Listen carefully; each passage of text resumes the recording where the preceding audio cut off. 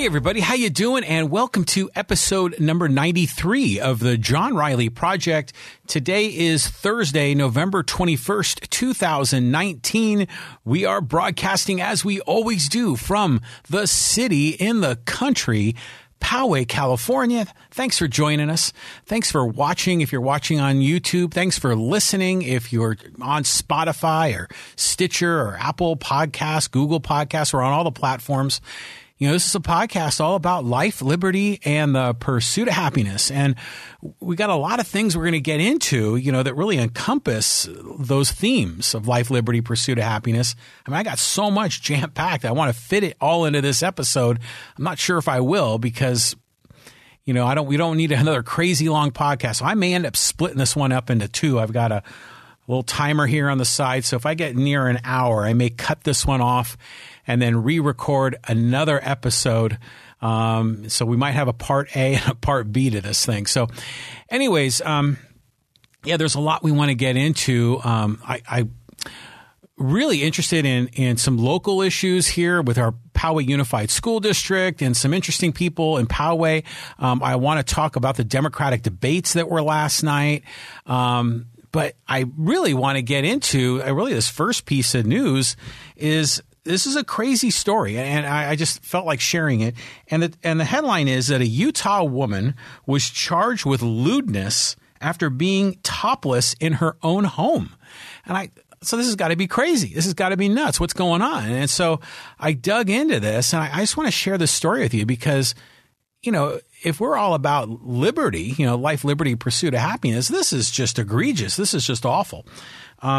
On many levels, and we'll break this down. And so this is an article that was on NPR, and I'll include the link in the show notes. And apparently a Utah woman was charged with lewdness in her own home after her stepchildren walked into the room and saw her bare-chested.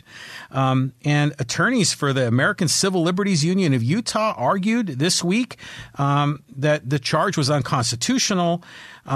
And they were, you know, complaining about the state law. And apparently the story is that her and her husband were working downstairs and they were doing some home remodeling and setting up some drywall. And there was just a lot of fibers and they were, you know, in the air and they were sweating and they were taking a break. And the guy took off his shirt and his wife, you know, she's kind of, I guess you could say, a woke feminist. She took off her shirt too and figured, what the heck, you know, I mean, what's the deal? You know, why is there a difference? And then somehow, I don't know how in the heck this was reported, how it got to the police. But the story is that, you know, her stepchildren, ages 9, 10, and 13, walked in and I guess they saw her bare-chested, and that led to her being charged by, you know, the government in the state of Utah. Now, what's happened is that they've charged her with 3 charges of lewdness involving a child. So I guess it's one for each child, and it's a Class A misdemeanor. And apparently, you know, this is again this inequality under the law. She was charged, but her husband wasn't. So it's a double standard. You know, we should have equality under the law, which is another concept we talk a lot about in this podcast. And here we got different rules for different people and essentially sexist rules, discriminatory rules that are different from women than they are from men. And apparently it says the state's lewdness statute criminalizes exposure of the female breast below the top of the areola. I mean, this is unbelievable that they're breaking this down. Maybe it's unbelievable that I'm breaking it down. But if convicted, she faces imprisonment, fines, and the requirement to register as a sex offender for the next 10 years. And she claimed she was in the privacy of her own home. My husband was right next to me in the same exact manner that I was, and he's not being prosecuted. I mean, this is just utterly outrageous.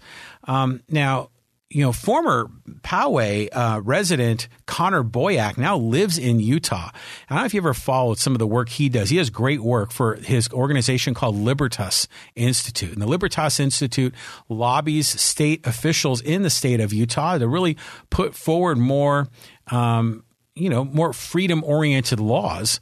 I'm hoping that Connor Boyack gets involved in this case and really stands up, for the rights of this woman, who, in my opinion, is just being unfairly targeted by the Utah state government.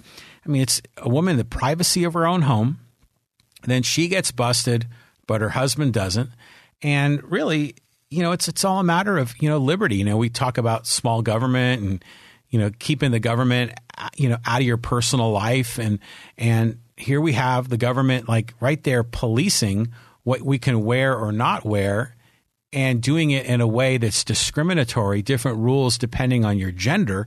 So utterly outrageous. So, I mean, what a crazy story. I mean, I just saw this afternoon and I figured, this will be something fun to share in the podcast. So let me know your thoughts on this. If you have any interesting angles to it, I'd really appreciate it.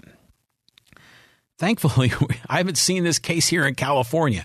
Let's hope it doesn't get that far. So let's talk a little bit about the Democratic debates. And that was last night. And I watched them and I was kind of really fired up. It was going to be a good TV night. I had the Democratic debates. They started at 6 and they went till about 8. And then the Aztec game, the city championship here in San Diego State versus the University of San Diego, that started at 8. And I watched that ball game. So I just had a full night of television. It was great. And by the way, the Aztecs look fantastic. I mean, they scorched University of San Diego. They did a great job. The Aztecs, by the way, are going to be a very special team this year. They're 4-0, off to a great start, and I'm just really loving that. But at any rate, I did watch the Democratic debates, and I was wondering and this was the 5th debate. And I was wondering, what are we going to expect? And, what about Joe Biden? Is he going to be on his game or is he going to be slow-mo Joe, And then I was wondering, what other candidates are going to step up? I figured they'd be taking shots at Mayor Pete because he's been rising in the polls. The last debate, Elizabeth Warren was rising in the polls, and they came after her. Would the other candidates be coming after Pete Buttigieg? And then also that they keep ratcheting up the criteria to qualify for the debates. And so there's 2 less candidates compared to the last one. Now, one of them dropped out. That was Beto O'Rourke. But the other one was Julian Castro, who I think is an eminently qualified candidate. I mean, he served on Obama's cabinet. He former mayor of San Antonio, very intelligent man. And, he was left out because what the Democratic Party has done, and by the way, the Republicans did this in 2016, where they ratchet up the qualifying criteria, whether it's polling or fundraising or whatever it happens to be. And I always object to this because essentially the party is choosing the candidates before the voters have a chance to vote. Because, if you don't qualify for the debates, you're essentially an irrelevant candidate. That's kind of how the system works. So I wasn't sure how that was going to work. And so, I'm just hanging out, watching the debate, and sure enough, they all come out. And I always like paying attention to what they wear because I'm a marketing guy. I like the branding angle to this. And Tulsi Gabbard kind of has her thing going, wearing all white and looks stunning. So she was in all white. And then, Elizabeth Warren, she kind of has her own look too, where she wears the black pants, the black top, and then a jacket of some solid color. And so she had that look as well. Of course, Andrew Yang, you always count on him, the blue suit, the blue dress shirt, no tie. And so I know I kind of get off checking this out because I think consistency of messaging is really important for a political candidate, but so is the consistency of their look, so people can have an instant vision of what that candidate is, what they represent, what they look like, so they get a visual of that candidate. I think that's smart marketing. And I see some of these candidates pulling that off, and I think doing a good job of it.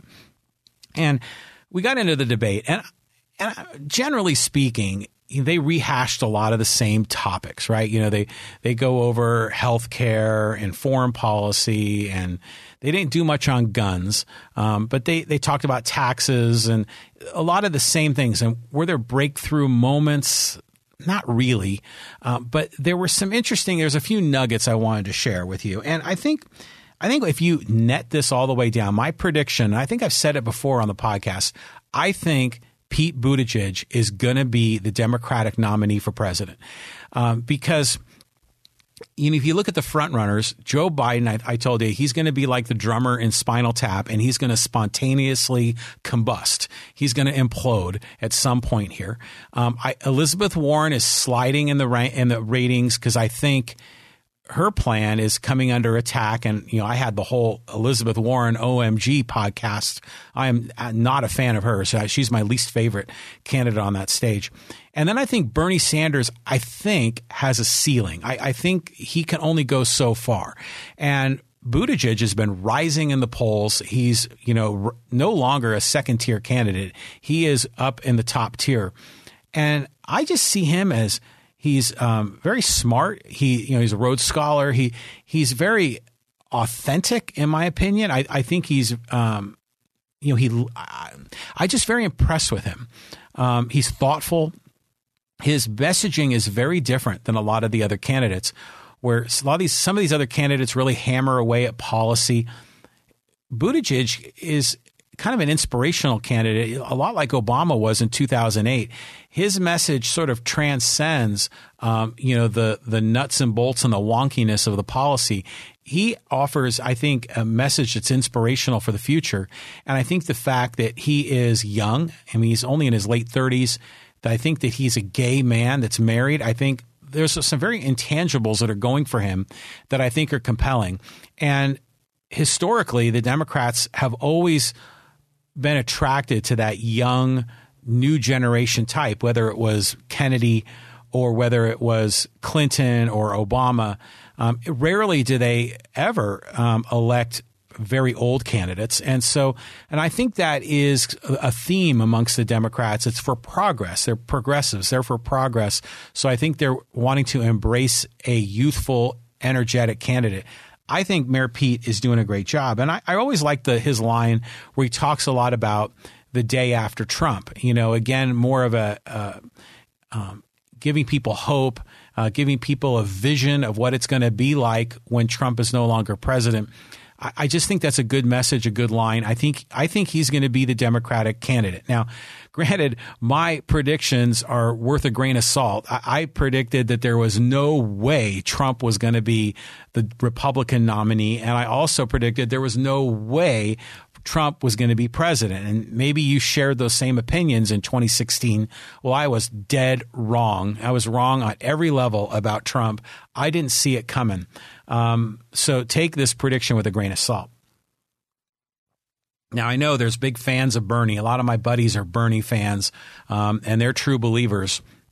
So I know they think that Bernie's going to win this in the end. So I just fascinated. And really, the first caucuses in Iowa are only like less than 3 months away. I think it's like 2.5 months. We're going to have the first votes. And so this thing's going to really start picking up steam. And there's going to be another debate, I think, in December. So I'm curious to see how that shakes out. But there were a couple of other nuggets that I think are worth sharing. I've talked about previously, Mayor Pete, Andrew Yang, and Tulsi Gabbard were the three candidates that I personally was interested in. Not saying I would vote for them, but they were the candidates I thought were compelling, had interesting stories. Andrew Yang, I thought, had a great performance last night. He just comes off as someone very relatable, very personable. He's funny. He's witty. He's innovative and bold with a lot of his messages, his policy proposals. His closing statement was a home run. I mean, he did a great job. And he gets crap, from a lot of Democrats because he has no previous political experience. Tom Steyer, gets the same criticism. But I don't know, Andrew Yang comes off as a guy, again, represents something new, something innovative, something that's progressive. It's for progress. It's looking into the future. So I thought he did a great job. And, the other little things he did is when Tom Steyer was, explaining, some of the things he's working on, and Steyer was getting a lot of crap from the media and also from people in the audience. And Yang actually gave Steyer some credit, putting, Steyer he's a might be a billionaire. He's extremely wealthy. And he was criticized, for being rich and trying to buy his way into the race. But Yang gave him credit and says, hey, man, this is a guy that doesn't just talk the talk. He walks the walk. He puts his money where his mouth is and actually put in huge amounts of his own personal wealth into fighting climate change. It was rare to see a candidate do that, where they would extend an olive branch and compliment another candidate without having a yeah, but moment and then taking a dig. Andrew Yang was just very open, personable, honest, friendly. I think that works great for him. So I'm a big fan of him personally. I'm not a big fan of his UBI proposal.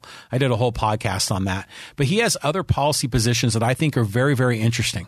And so I'm curious to see how long he lasts in this process. He seems just like Buttigieg is rising. Andrew Yang is always rising. And he frequently is part of this media blackout where they'll show the polling and then Yang will mysteriously not be present in the poll, even though they're putting people up in the ratings that are below him in terms of support. So he's fighting the battle on many levels. But anyways, I thought he had a great night. Joe Biden, gee whiz. I mean, just slow-witted. I know it's amazing Joe Biden is leading in the polls, and I have yet to meet a Joe Biden supporter. I mean, do you know one who's waving the flag for Joe Biden? I mean, really, I don't know anyone that is a big supporter of him.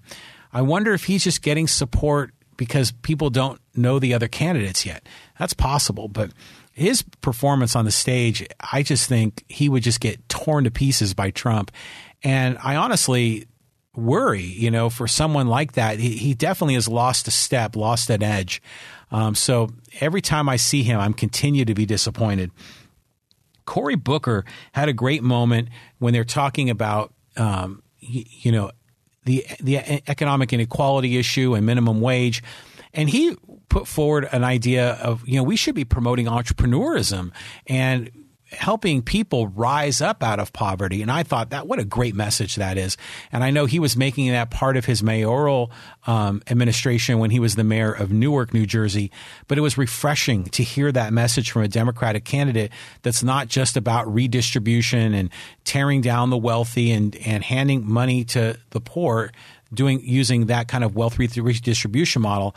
But he was actually showcasing, hey, we can teach people to go into business for themselves, effectively teaching people to fish so they can eat for a lifetime, right? So I thought that was a wonderful message from Booker. Bernie was interesting. Bernie looked really good. He looked trim, and he just had that heart attack a few months ago. He just looked healthier than I'm used to seeing him. And I thought Bernie did a great job condemning our foreign policy and all the wars and the war on terror. And he's a big critic of that, and I like that part of his message. So, and Bernie was Bernie, generally speaking. He talked about the same issues he always talked about with the same energy, but he looked a little different. I think he looked a lot better. So I was happy to see that for Bernie. Tulsi Gabbard, she just continues to get attacked from some of the other candidates, but also from a lot of other Democrats. And there's the whole conspiracy theory of her as a Russian asset, and she's got this, battle going on with Hillary Clinton. I think Tulsi Gabbard has a great, great message, because what she's trying to do is to unwind this regime change war policy where we're sending the military to topple Iraq, to topple Afghanistan, to topple, Syria or whatever country, sending in these drone bombs into Yemen and Somalia. And she wants to have a foreign policy that's about diplomacy and about peace. And she wants to lessen the influence of the military industrial complex, lessen the interest of corporatism in Washington, D.C., essentially to be what I've always thought of as sort of an old school Democrat. And I like hearing that message from her, yet she is constantly condemned by a lot of the establishment Democrats and the progressive Democrats. I'm just flabbergasted by the whole thing. And she was condemned for sitting down with Syrian President Assad.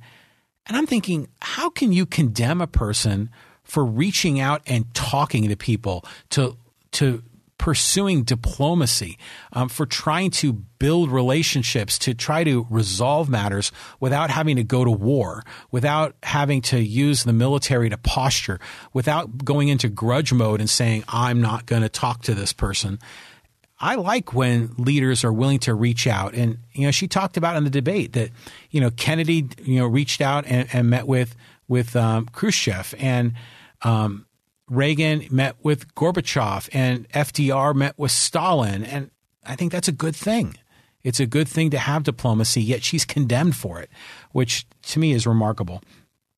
Tom Steyer actually had a really good point in the debate. And normally, people kind of dismiss Steyer, and he, essentially is buying his way in. He's spending just a ton of his own personal money on media to raise himself on the ratings. But he had a really, really good point.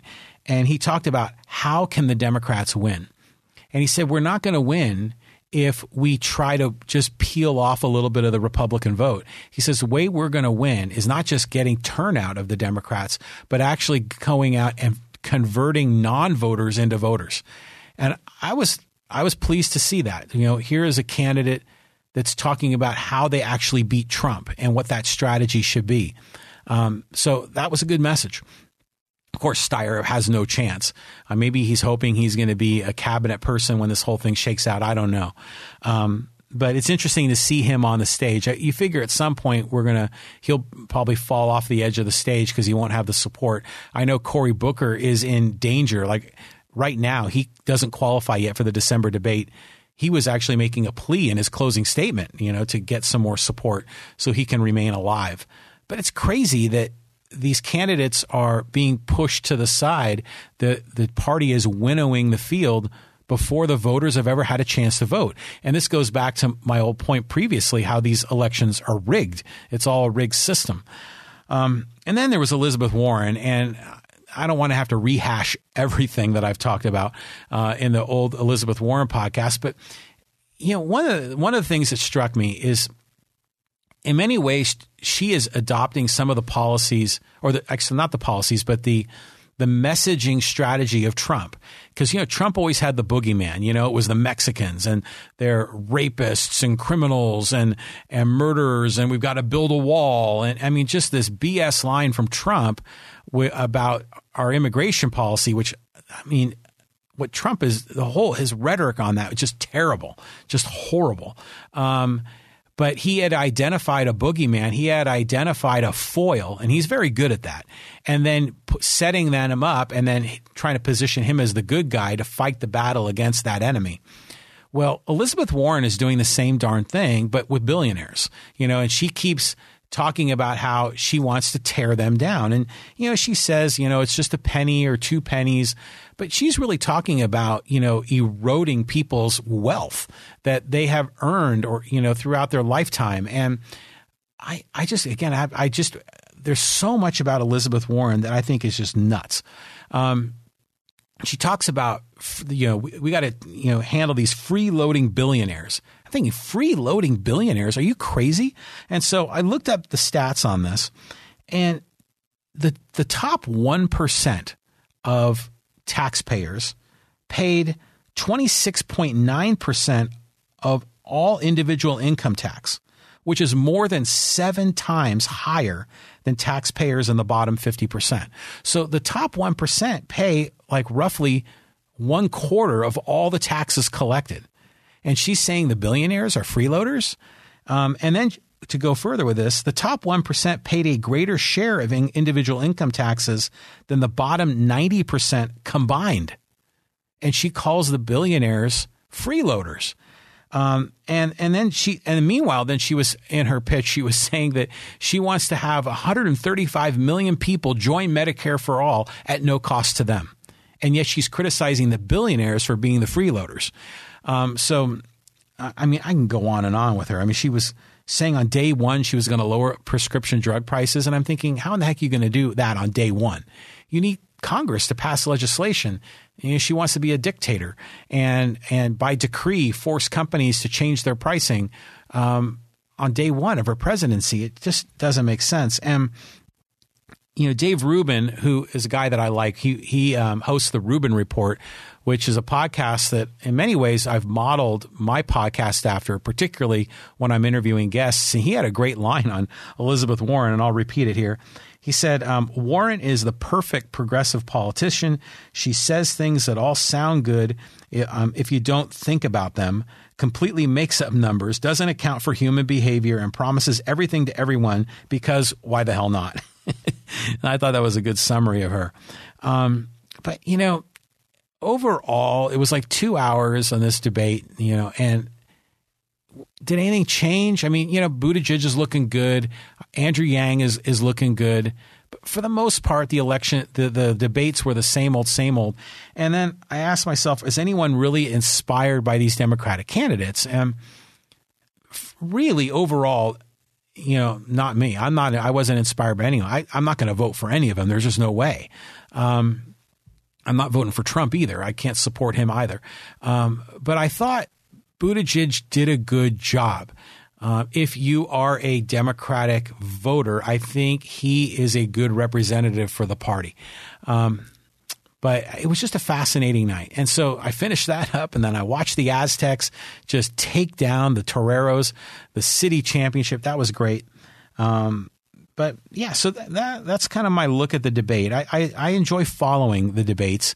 I like the intrigue, the drama, but this is the fifth one. I admit I was kind of not as excited for this one like I was for the first few, but it was still good.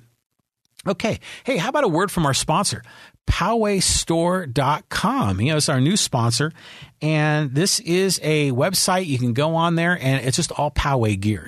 I live here in Poway, California, the city in the country, and PowayStore.com is a site where you can get these really cool shirts that have the city name Poway on it. And some are long sleeve shirts, short sleeve shirts. There's like one that says straight out of Poway, like the straight out of Compton.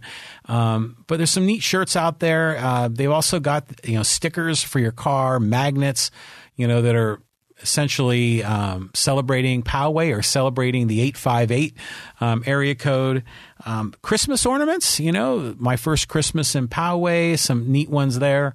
And then drinkware, so cups, mugs, glasses, all emblazoned with the city name Poway. So if you want to check that out, looking for some Christmas gifts, some stocking stuffers, you want to knock down a few of these early, go to PowayStore.com, and there you can order all your Poway gear.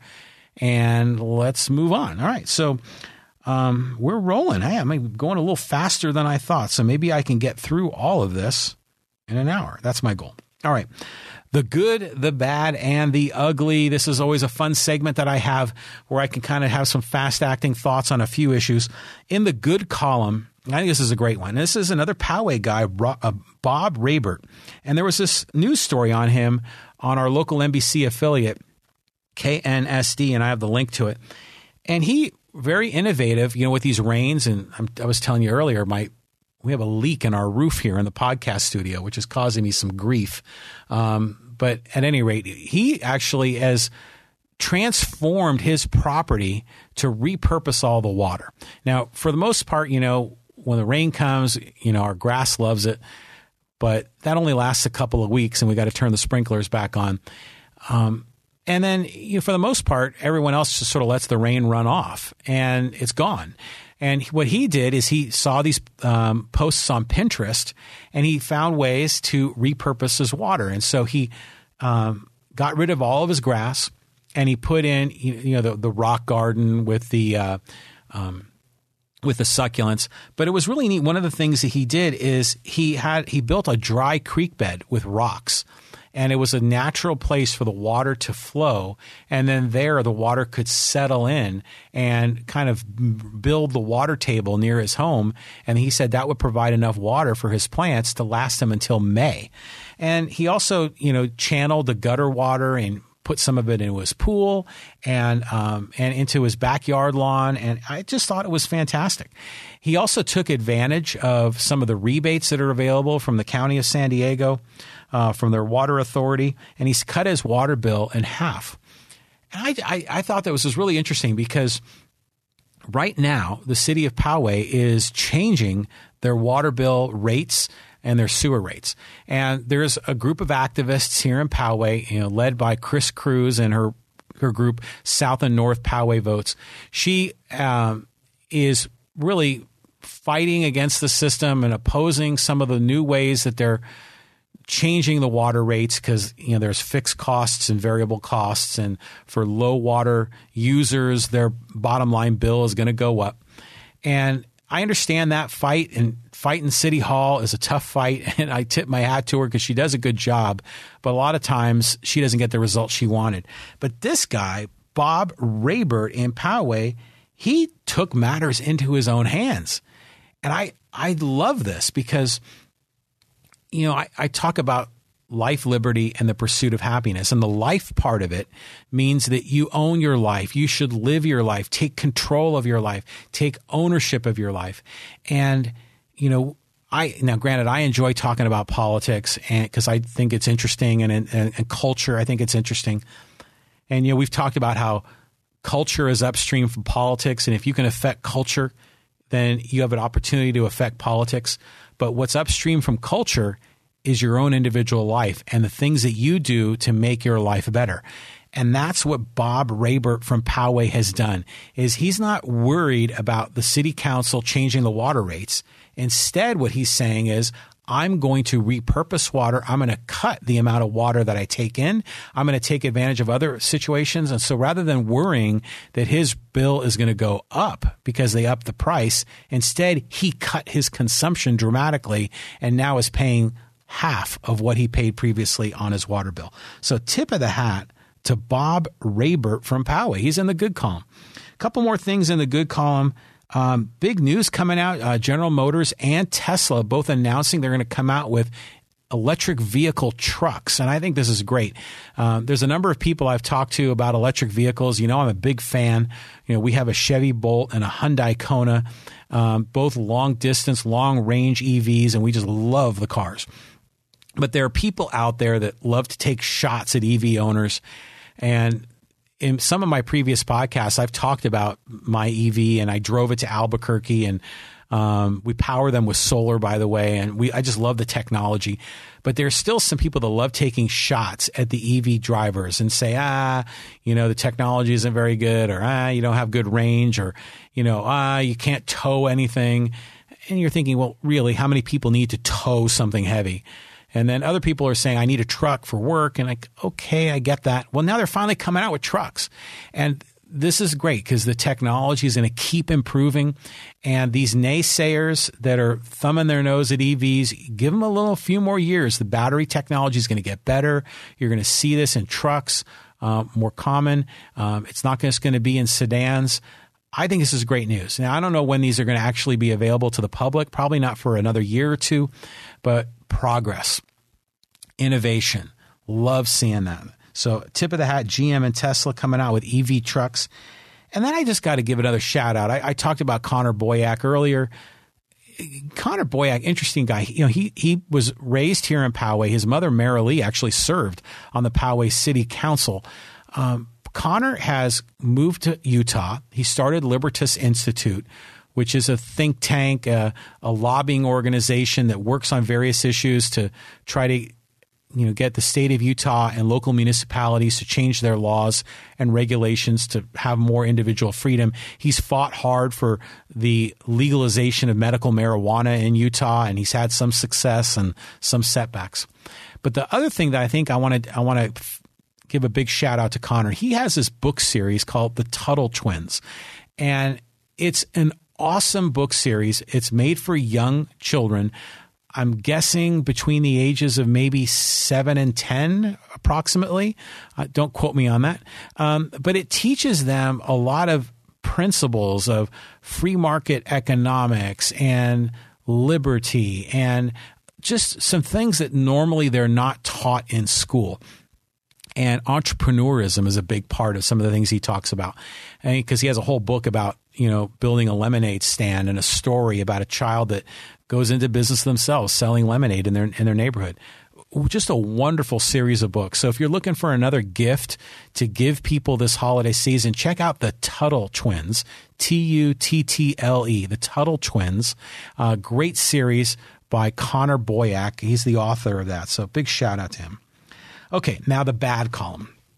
This is the good, the bad, and the ugly. And the bad column is we're back to the Poway Unified School District has now approved putting a $448 million bond measure that's going to appear on the March 3rd primary ballot.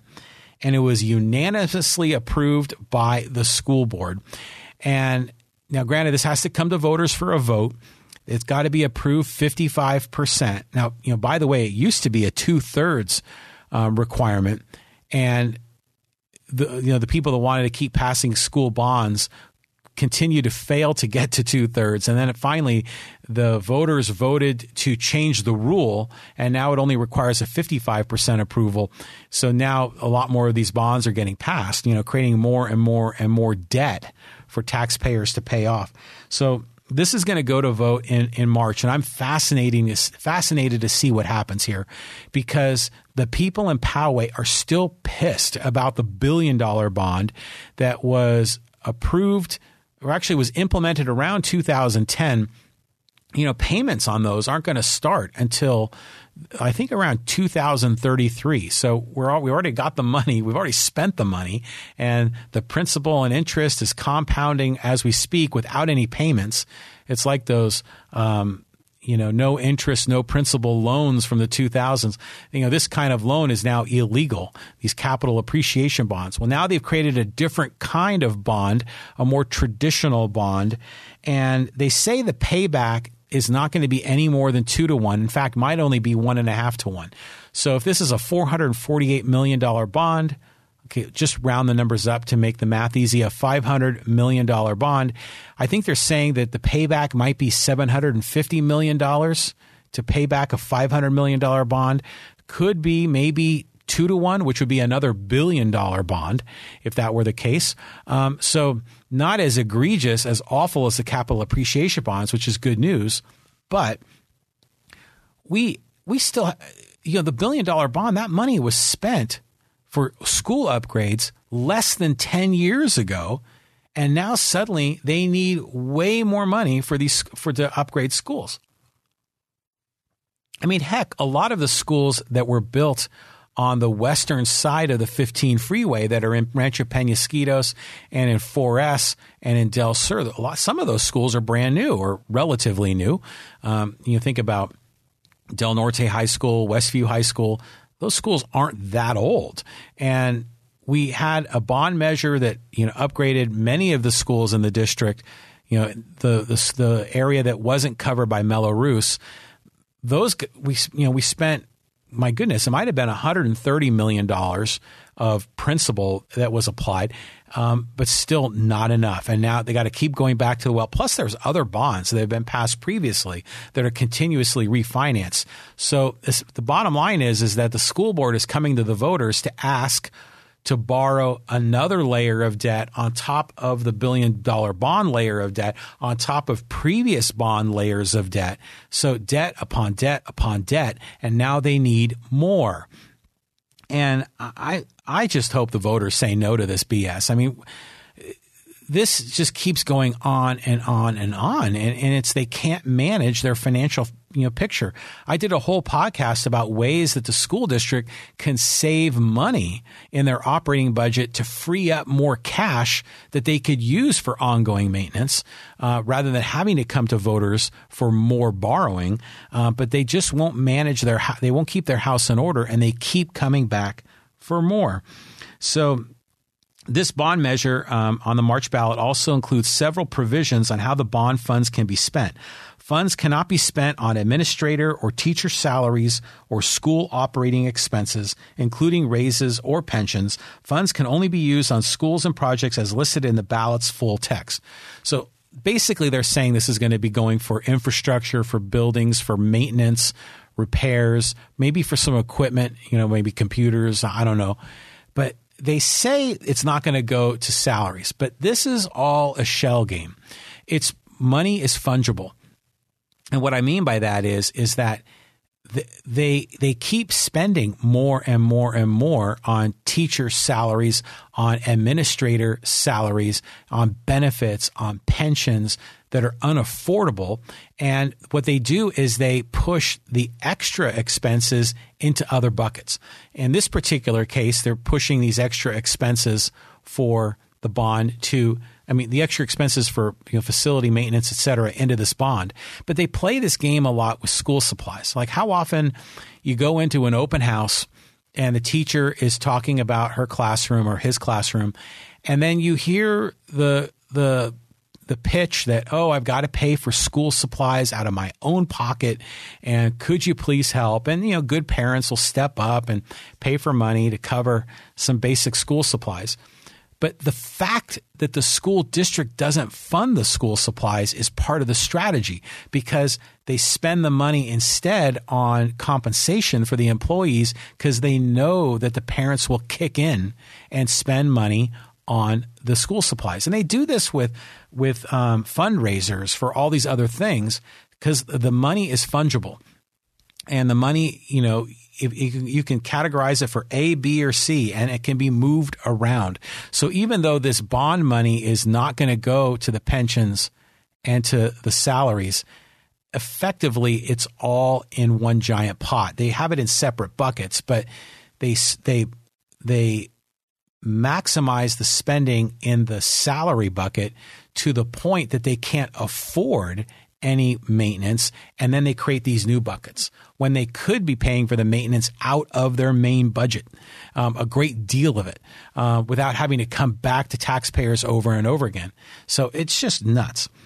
And here, I saw this. This was a graphic that I saw on Facebook, and it kind of captured my feeling on a lot of this. And I'm going to read part of it to you because I thought it was good. And it said, "Enough is enough. First, we're told that we should approve the lottery because that money would help fix our public education system and the roads. Then we were told we should raise the sales tax because we needed that money for the education and for fixing the roads.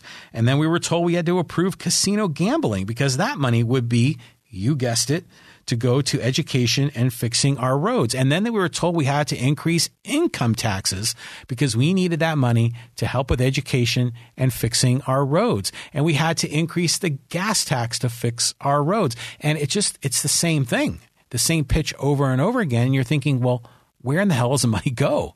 And obviously it's going into the pockets of government employees. That's where it goes. And we can say that teachers need more money, and teachers certainly have the sympathy of the public. But there's way, way, way too many non-teachers that work in these school districts. And they've created these fiefdoms of administration that a lot of those portions of the school system, of the school district, need to be completely reformed. We need to look at this through a new lens. A lot of those jobs need to either be flat out eliminated or outsourced to other companies to free up cash so you can A, pay teachers more, and B, have cash that you can maintain the facilities and equipment that you already have. I mean, the city of Poway already does this. The city of Poway sets aside money and saves money to replace equipment, vehicles, facilities that need to be replaced. They save money in special fund, that they in a special reserve fund that they can use to build a new building without having to borrow it. And the city of Poway has a budget that's about 25%, roughly speaking, 25% of the Poway Unified's budget. They can do it, but Poway Unified can't because they can't manage their finances properly. And now they're coming back to voters to ask for more. So I'm hoping that the voters finally say no to this. And so I have that in the bad column. And there was one other component to this, and it was in the story in PalmeradoNews.com, which is the company that has the Poway Chieftain and the Rancho Bernardo News Journal, and I'll include a link to this. But this was hilarious.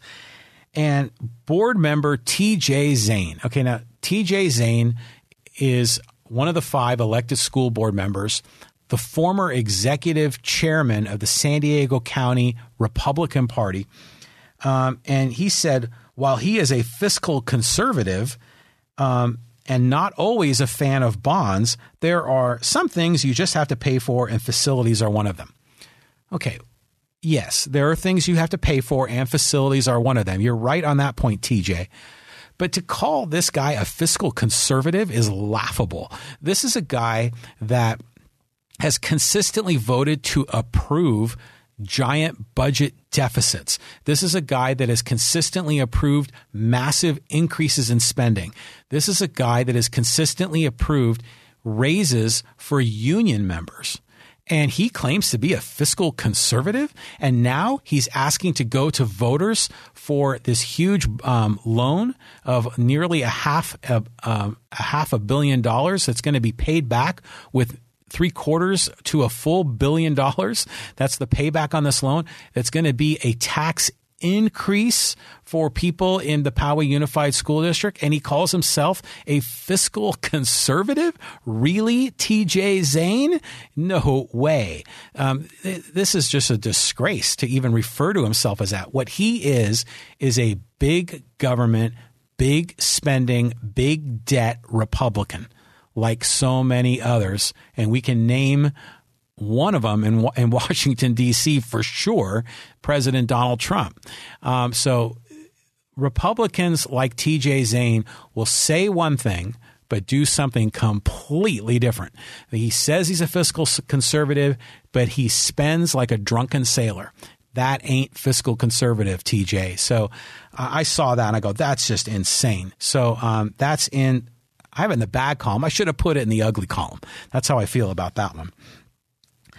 What else? In the bad column, I was reading the San Diego Union Tribune. Nick Canepa, he heard the news that Jeff Bezos, the billionaire that owns Amazon, was considering buying an NFL team. And immediately Nick Canepa, who still can't get over the fact that the San Diego Chargers moved out of San Diego. He still feels like the jaded ex-boyfriend whose girlfriend broke up with him. Still can't get over the fact that we don't have football in San Diego. And now once Jeff Bezos says he might buy an NFL team, Nick Canepa has a column just essentially dreaming that, he'll buy the Chargers and they'll move to San Diego and Bezos will build us a stadium. And it's like, come on, Nick.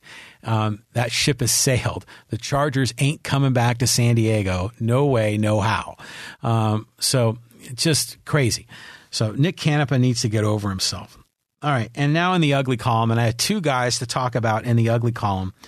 The first one is President Trump. And, what did I just do here? Just hit a button on my tablet. And yeah, so here we go. It's down here. And this was a tweet that he sent out. And I mean, I could do a podcast a day picking apart President Trump's tweets, which are often outrageous, nonsense, crazy. But he made one comment that I thought was incredible. And I've talked about this. And this goes to his trade war with China, which is the most idiotic policy. It's a complete lack of understanding of economics. It's nuts. And so Trump put out this tweet and he says, our great farmers will receive another major round of cash, compliments of the China tariffs prior to Thanksgiving. The smaller farms and farmers will be big beneficiaries. In the meantime, as you may have noticed, China is starting to buy big again. Japan deal done. Enjoy. And I saw that. I was like, you got to be kidding me. He's like trying to prop up the fact that these farmers are getting all this corporate welfare as a great thing. And he's pretending that China is paying for it. But China's not paying for it. American taxpayers are paying for it. American taxpayers are who pay the tariffs. And I got to give credit here to Justin Amash, who's the independent congressman from Michigan, big supporter of his, and he quit the Republicans earlier this year, and he was saying the cash is compliments of American taxpayers. It's called a bailout. President Trump raises consumer prices with tariffs, taxes on Americans, hurts farmers, and then takes the money from these from the American consumers and gives it to the farmers, and then he takes credit for it. So it's just nuts. So the whole policy, his trade war, is just the biggest piece of nonsense because he sees trade as win-lose. because he says, well, companies in China are buying more from, actually buying less from America than American companies are buying from Chinese companies. And he sees a trade deficit. And he says the trade deficit means we're losing. We're losing hundreds of billions of dollars.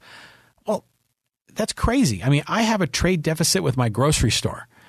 I spend money with them and I get less money back from them. Does that mean I'm losing? No. Every transaction is trade. You give cash, you get goods in return. Every transaction is balanced. To see trade as a win-lose game is just economic foolishness. And then on top of it, he penalizes Americans for this by increasing taxes on goods that are purchased in America. America first or America last. And then to make it all the more nuts is that, it harms American businesses. These farmers were damaged because not only did the farm equipment cost more, equipment that they were buying that was imported from Asia. It cost more because of the tariffs. And then on top of it, China retaliated in the trade war and stopped buying soybeans and other kinds of farming products, which is why a lot of these farmers are having such amazing, incredible financial difficulty, in many cases going bankrupt. So the whole policy is nuts. And then what Trump does is he pats himself on the back like he's the hero that's helping these farmers, when in fact he's just stealing it from other Americans. So just nuts. And so that's just another in the ugly column. And the final one in the ugly column is Colin Kaepernick. And I'm disappointed that I have to put him in the ugly column because I have been generally supportive of Colin Kaepernick. He's the former quarterback for the San Francisco 49ers, led him to a Super Bowl that they lost to the Baltimore Ravens. That's the one where the lights went out, the power outage in New Orleans in the Superdome. But he ended up, getting into this huge media uproar for taking a knee during the national anthem. And that has caused, we all know the story, right? So the deal is that when he was taking a knee during the national anthem, I was generally supportive of that. I thought, this nation is about freedom of speech, freedom of expression, and that's what he was doing. And I know some people didn't like it, but he wasn't disrespecting America. He wasn't disrespecting the troops. He was making a political statement about, police violence and racial issues. And I thought, he's expressing himself. Good for him. And it's not like he was doing it in a disrespectful manner. He wasn't turning his back. He wasn't refusing to participate. He was taking a knee, which is generally considered to be a respectful thing. Yet he has been raked over the coals. And since then, he has greatly embraced this whole movement. And, he's now become an icon in many ways as again, I don't need to repeat the whole story, but I've generally been supportive of him and his kneeling. And the fact that Trump upsets Trump and the Trump supporters is another part of the craziness. You would think that an American president would be supportive of someone freely expressing their views and doing it in a civil and respectful way. But Trump condemned him and wanted him fired and called him all kinds of slurs, and it was just nuts. So he did this tryout. He finally got the opportunity to do a workout in front of NFL scouts, talent evaluators, because he's been out of the league for 3 years. And there's been a lot of questions whether he really had the skills, because right around the time that he left the league, he was no longer a starter. His performance had greatly declined. And so, this was a few years after the year he led the team to the Super Bowl. So people had questioned whether or not he really had the skills to get back into the league. Now, you'd think that if he really wanted to get back into the good graces of the league and get signed by one of the 32 NFL teams, that he would have done this tryout in a respectful way. But instead, what he did is the tryout was supposed to be held at the Atlanta Falcons training facility, and at the last minute, like an hour or so before the event was to take place, and granted, you have NFL scouts and people showing up for this private workout. he suddenly says, I'm not showing up there. I'm doing it at a high school 60 miles away because that way I can have my own film crew and I want to have a transparent process. Well, I understand wanting to have a transparent process and the age of social media and live streaming and everything else. I understand why you might want to film this and use it for your own promotion. I get that. I don't have a problem with that. But changing the venue like an hour or two before is totally disrespectful. You're making all these people change their plans. And I know that they had a great contingent of talent evaluators and scouts from the NFL teams that were planning to be there. But then when he moved it, I think only about 7 or 8 of them actually made the trip 60 miles away at the last minute to go see him. And then when he's out there on the field, you think he'd have, some kind of a athletic wear, just because he wants to showcase his talent. But he's wearing a shirt that says Kunta Kinte. And I'm thinking, really, do you need to poke the bear here? Now, Kunta Kinte was the star, the slave from the TV series, the TV miniseries Roots, which is fabulous. Just a tremendous miniseries on the history of slavery in America. And I after seeing him with the Kunta Kinte shirt, I've been thinking I should go back and try to find Roots on Amazon Prime or on Netflix and watch it again. Because I remember watching it a little bit when I was young. It came out in the 70s. I think I was only about 12, 13 years old. But I remember watching it again in the 80s and really, really appreciating it. But, when he's saying he's wearing a shirt saying Kunta Kinte, he's basically saying that he's a slave. And I'm thinking, come on. All right. Kunta Kinte was physically abused, lost limbs. Colin Kaepernick is a millionaire. He's trying to get a job in the NFL. Why would you wear a shirt like that is only going to provoke, that is only going to alienate? And, granted, you're expressing yourself, which I support that. But if you really want to get a job, then that's not the right way to go about it. It's like showing up for a job interview wearing, a Trump shirt or wearing, any kind of a politically charged shirt. That's not something you do when you go to a job interview. But he did that. And I think what it's telling me is that he really doesn't want to play in the NFL. And some people think because he doesn't have the skills to play in the NFL any longer. And I know that's sad because when he entered the scene, he was electric. He has a cannon of an arm. He's fast. He was, on it as a runner, as a passer. He was tremendous.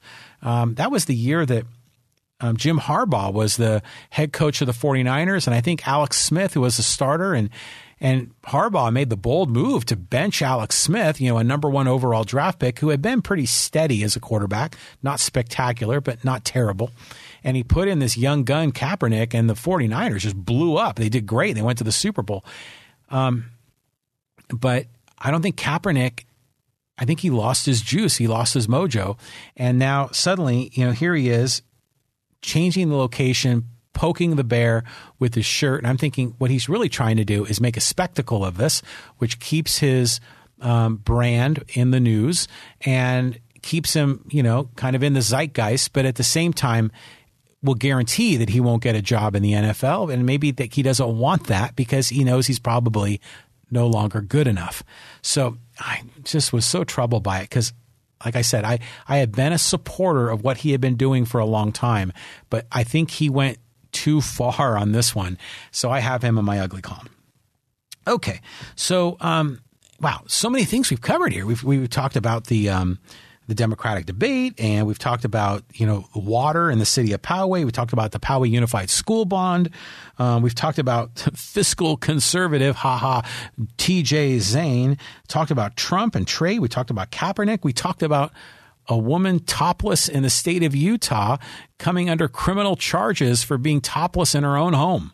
My God, that's a violation of liberty and the pursuit of happiness, a violation of equality under the law, of sexism in our government policies. That's just a terrible story. But if you want to share your thoughts on any of this, I invite you to join me on social media. Come to my page, John Riley Project. I'm on Facebook. I'm on Instagram, on Twitter. I'm usually pretty active on Twitter. I live tweeted the debate last night. If you want to see some of my comments there, I repeated a few of them in this podcast. And hey, if you want to help out, share this episode with some friends. Let people know about the John Riley Project. If you're watching on YouTube, click on the subscribe button. Click on the thumbs up button. That'd be really helpful. If you're listening on iTunes, Apple Podcasts, if you're listening on Stitcher, please subscribe. Leave a comment. If we think we deserve it, leave a 5-star rating. That'd be really helpful. And I have my closing quote, and I think this is a good one. And this one, it's not really connected with. Well, actually, it's a little bit connected with our water conservationist, Bob Raybert from Poway. It's related to what he's doing. And I just thought this was a great quote. And I'm not even sure I don't know who posted this originally, but you ever watch the TV show Ridiculousness, which I love? It's one of my guilty pleasures, watching Rob Dyrdek and Stilo Brim and Chanel West Coast and all the goofy videos that they do. It takes me back to my high school BMX days watching that. I love that show. But anyways, I follow them on Facebook, and they made this Facebook post, and they shared it. I don't know who the original person was, but he wrote that Michael Myers taught me a valuable life lesson. I don't know if is he talking about Mike Myers, the guy from Wayne's World, and from Austin Powers? I'm not sure. But he says, Michael Myers taught me a valuable life lesson. Don't worry about how fast everyone around you is moving. If you're determined, just move at your own pace and you'll kill shit every time.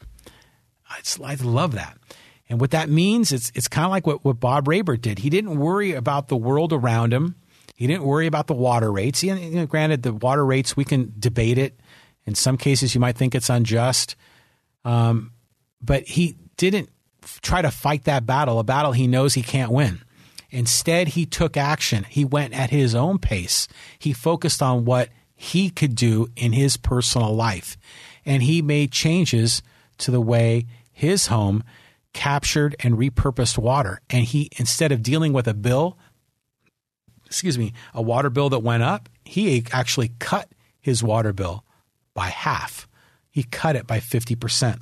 So this is, if you're determined, just move at your own pace and you'll kill shit every time. And I love that quote.